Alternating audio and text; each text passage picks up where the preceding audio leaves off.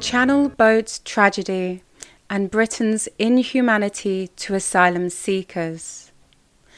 Why is the plight of these desperate migrants being weaponized? With all other means of getting to Britain effectively blocked, anyone hoping to claim asylum here must try their luck crossing the Channel via a rubber dinghy. With monotonous regularity, and especially when our rulers want to distract our attention from other issues, the topic of immigration is thrown back into the spotlight of the media and therefore public attention. Sometimes the attention is raised by a failed politician hiring a boat and causing a nuisance in the English Channel, while a film crew hunts feverishly for an overloaded boat crammed full of desperate people that he can claim as proof that Britain is being overrun by these enemies. At other times, the attention is raised through tragedies that claim many of the lives of these desperate people. Tragedy in the Channel taken as an excuse to escalate anti-immigrant rhetoric once again. On Wednesday, the 24th of November 2021, children and a pregnant woman were among at least 27 migrants who died when their small and overloaded boat sank while trying to cross the English Channel. More than 150 people are known to have died crossing the Channel in the last 5 years, and the real total could be far higher. The number of desperate people who died while trying to get to Britain in 2021 is estimated to account for more than a quarter of migrant deaths in the whole of Europe. In response to this tragedy, imperialists on both sides of the Channel rushed out their political managers to stand in front of the TV cameras, splashing buckets of crocodile tears while wringing their hands in feigned regret. Priti Patel, Britain's visibly uncaring Home Secretary, after a few weasel words about being truly saddened by the tragedy, went straight back to her usual script, warning migrants that the sinking should serve as the starkest possible reminder of the dangers of these channel crossings organised by ruthless criminal gangs. Now, we are not sure how Miss Patel must come across to surviving refugees, but if they heard about her bright idea, now thankfully discarded, of using Navy ships to push overloaded rubber dinghies of terrified, desperate humans back to France, we cannot imagine they are all taken by her clumsy pretense of concern. Prime Minister Boris Johnson said with his best straight face that he was shocked, appalled, and deeply saddened by the deaths, adding, "Now this is the time for us all to step up, to do everything we can to break these gangs who are literally getting away with murder." It is almost amusing to hear Boris and Priti talk of ruthless gangs using the migrants for cash, when the British and French ruling classes constantly use them to blame and provoke one another. By way of honourable contrast, one bourgeois politician, Lord Alf Dubs, who was once a refugee himself, showed a genuine concern for the plight of people, so desperate that they will risk their own lives and those of their young children in order to get to Britain. When Lord Dubs saw children being carried away, wrapped in blankets, out of small boats in Kent, he was instantly taken back to the moment he arrived in Britain on the Kindertransport, having fled the Nazis at the age of 6. "What it made me feel is terrible pain for the people who are fleeing," said the 89-year-old Labour peer. People must be pretty desperate, having travelled so far away, to risk their lives in this way. It made me feel dismayed that our government is not enabling them to be safe. Dubs still remembers the sense of bewilderment he felt on arriving at Liverpool Street Station in London, to meet his father, who was Jewish and had left Czechoslovakia the day the Nazis arrived. He was one of 669 children saved by the English stockbroker Nicholas Winton, and thinks he was lucky compared to the children who are arriving across the Channel now.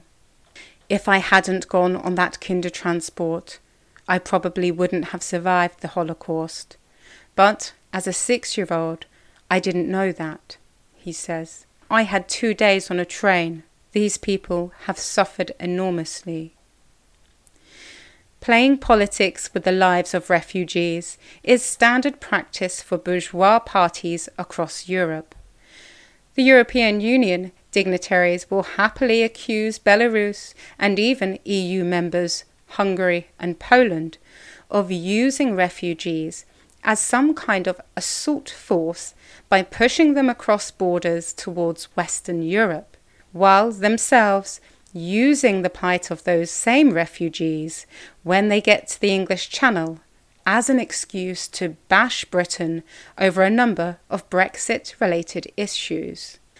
That being said, however, that is no excuse for the disgusting bourgeois politicians in Britain who stir up anti-foreigner sentiments by talking of being overrun and the need to defend Britain's borders from refugees.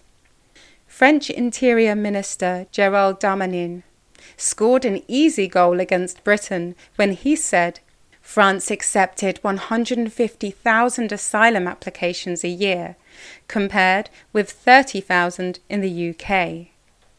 In answer to the question why immigrants risk crossing the Channel, he added, "Today people who want to seek asylum in England have no other means than to cross the Channel. This is because there is no legal way for immigrants to go to Great Britain, and because you can work without identity papers in Britain, and that creates a demand." France's European Affairs Minister Clément Beaune took Darmanin's point a little further, accusing the UK of having an economic model of sometimes quasi-modern slavery, that he had encouraged desperate people to attempt perilous channel crossings. These points that the French have raised are quite relevant to the question of why migrants risk the dangerous crossings. To claim asylum in Britain, you need to be physically in the country. As a result of the COVID crisis, disputes around Brexit rules and lorry driver shortages, there has been a lot more scrutiny of lorries and containers arriving in Britain's ports, reducing the opportunities to arrive via those routes. As a result, rubber dinghies have become far more likely to be used than they used to be. The second point made by the French ministers was the fact that although by current British law an asylum seeker is allowed to work while waiting for their claim to be processed, they are in fact very vulnerable people to the gang masters who come to them offering long hours of work at very low wages. Accepting the work is risky, but it offers a means of earning a little cash and for easing the terrible boredom of just sitting and waiting day after day for months and often years on end. If asylum seekers were allowed to travel freely to Britain to make their claims, and if, while waiting for a ruling, they were allowed to work legally, this would free them from both the criminal gangs that herd them onto the rubber death traps to try their luck crossing the English Channel, and the criminal gangs waiting to use them as virtual slave labour in illegal work bondage. Workers encouraged to blame workers for problems endemic to capitalism. Those wishing to better understand the question of immigration are recommended to read Capitalism and Immigration by Harpal Brar, from which the following extracts are taken. The issue of immigration remains the Achilles heel of the British working class movement. just as it was in Marx's day, when he and Engels noted that the antagonism between Irish and English workers in England was the key to the impotence of the English working class movement, despite the latter's high level of organisation. If we are serious about building a revolutionary movement capable of overthrowing British imperialism, it is imperative that those working within the movement are able to see clearly on this, the most divisive of issues, and are confident in thoroughly refuting all the bourgeois prejudices that have been so carefully inculcated in our minds via school, literature, and the media. Comrade Bra goes on to point out and expose the political charlatans masquerading as friends of the workers. Listening to the leaders of the bourgeois racist parties of the respectable and not so respectable variety, ordinary workers might be forgiven for gaining the perception of immigration being a new and dangerous phenomenon. It is worth reminding them that immigration, the racist myths to the contrary notwithstanding, is not a novel phenomenon, which only began with the arrival of foreign workers in Western Europe in the aftermath of the Second World War from the erstwhile colonies and other poor countries, in the case of Britain from the Caribbean and the Indian subcontinent. To assert that somehow foreign workers would undermine national culture, stability, and racial homogeneity is to make the bold and absurd claim that the countries of Europe developed in idyllic and splendid isolation from the rest of the world, a claim devoid of all foundation. With this current tragedy, we once again witness the media and political prostitutes of all hues leading the chorus in an orchestrated debate, waxing lyrical about the need to protect British borders and British jobs. The bottom line is that whether someone migrates from distant lands or was born in the next street, when it comes to getting a job under the capitalist system, they are both your competitor.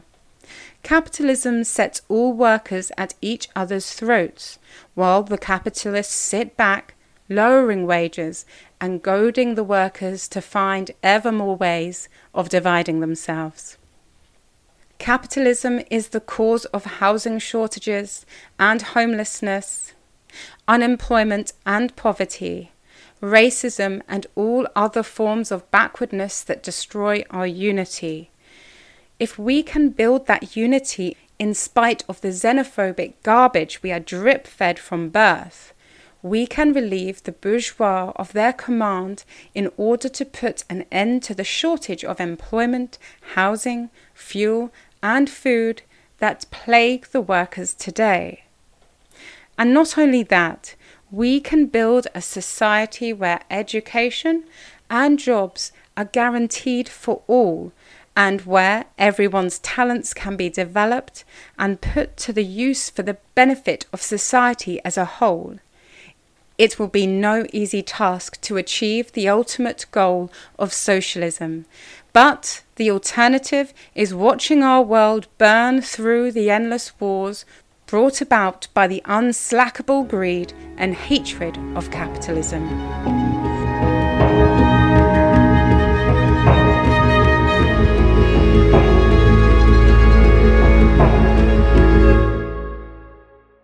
Thanks for listening to Proletarian Radio. We aim to bring you the best Marxist analysis on current affairs, revolutionary history, and theory. Do like, comment, subscribe, and share our content to help us reach the widest possible audience. We are a small organization with limited resources, and we need workers' support if we are to grow and fulfill our mission. If you are able to make a one-off or regular donation, no matter how small, please visit our website at thecommunists.org and register as a supporter.